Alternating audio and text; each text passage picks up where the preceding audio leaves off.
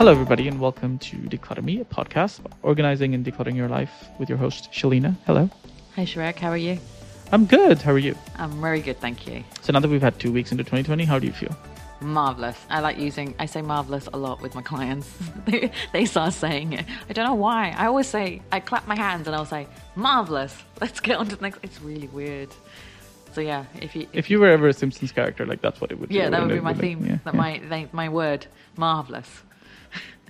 And I do have clients. I have regular clients. There's one in particular who loves saying it in a British accent to take the piss out of me. So it's like marvelous. Yeah, she does. She sounds like some posh princess or something saying marvelous, darling, marvelous. And it's just because of me saying it too many times. Where is she originally from? She's originally Saudi. So imagine her saying, love her to bits, but she makes me laugh all the time. And I have this thing about saying marvelous too many times. Okay. Anyway, what are we gonna talk about today? I wanted to talk about something that I actually have too many of, which is handbags, which I know you like rolling your eyes at me. This is one again. It's always nice to have one of those topics where I can just ask you this question and then just check out. Yes. But you have seen my extensive collection of handbags, or you've seen it when we go out. I don't think we should talk about what I've seen. Like, let's just leave that out. Why? It's not that bad. It's only the handbags that's the problem. It's not a problem. We all have I always say. That's true. It's only the handbags with you. I mean, you only have like 3 pairs of shoes, thankfully, so it's never a problem. Just such a liar, but thanks for that. I have a lot of pairs of Havaiana flip-flops. So everybody has a thing that they have too many of. Nope. Everybody. Nope. You have a lot of headphones. 2 is not a lot of headphones. No, you have more than 2, don't you? You got two Bose ones alone. I only have the second Bose ones, remember, because I misplaced my first one. Yeah, that was a funny day. I had to go shopping with them. And it just turned out that I found them. So yeah, that was even funnier. So I just ended up having 2. I'm sure you got something. Everyone has something. Not anymore. Like when I decluttered in June or July, whatever, like a lot of stuff got donated. We're never going to hear the end of him decluttering in June. Never. He did it. No, we need to give him a gold medal. It expires in June 2020. Until then, I can keep talking about it. Yeah, we have to give him a gold medal soon. Yeah. No, I've had clients who've had, one has 50 types of foundation for contouring. Another one had about 10 types of poaching, things for poaching eggs. Never poached as an egg herself. Yeah. Then there's the kind of saucepans, but like the Indian saucepans with the flat lids. We call them sufria. The kind of round. The series of them, I guess. Yeah, the series. I don't. Yeah, loads of those. There's loads. Soaps. People have a thing about soaps. Handbags, shoes, obviously. People are weird.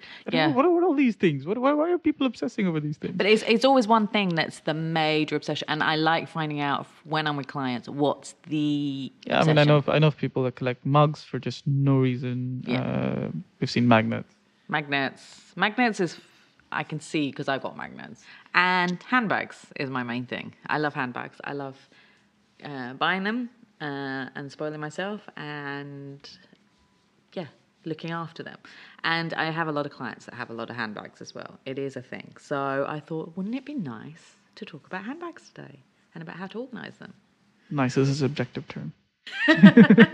Right. So there are different thoughts on how to store your handbags and how to look after your handbags. Let me guess. There's one school of thought that likes to pack everything in a nice little thing and put it aside. And then there's the Shalina school of thought where you like to see everything. Yes, you're right, Shrag. There are 2 schools of thought. There are the ones keep it in the cloth bags or leave them out. So what I do is put the cloth bags inside the handbags to keep them in shape, and I have them so I can see what they are. So if it's fine if you only got a few handbags and you know which they are, but when you have quite a few, it saves time. And my ethos is you have to be able to find everything in 5 seconds. So I literally can open my cupboard and see the handbag that I want to pick up. So there's a different, that you can do that. So the way of storing is different for people as well. So I have quite a few handbags. So I have a special cupboard just for the handbags with shelves, and I have different levels. So one for the bigger bags, one for the clutches, and one for one designer of bags that I am a big fan of. And then at the bottom of I call them the cheaper bags and the travel bags. The bags that are not my pride of place. That are not going to be. I don't think I've heard that phrase in, I don't know, 100 years. They're not my pride of place. They're not my special bags, so they're at the bottom. But there are different. You can get. So you can do that. You could get a wardrobe. Say you can get it from IKEA, and you can get like a Billy bookcase or something with a glass door, and you can put all your bags in there. So that would be quite a good thing as well. If you haven't got the space for a bookcase or a cupboard, you can put it into a drawer. So you could get a cabinet and then have sections in there to put all your handbags in there. As I always say with buying organisers, get ones that are not too complicated. Don't get ones where you have to open compartments and hang things. It's just painful.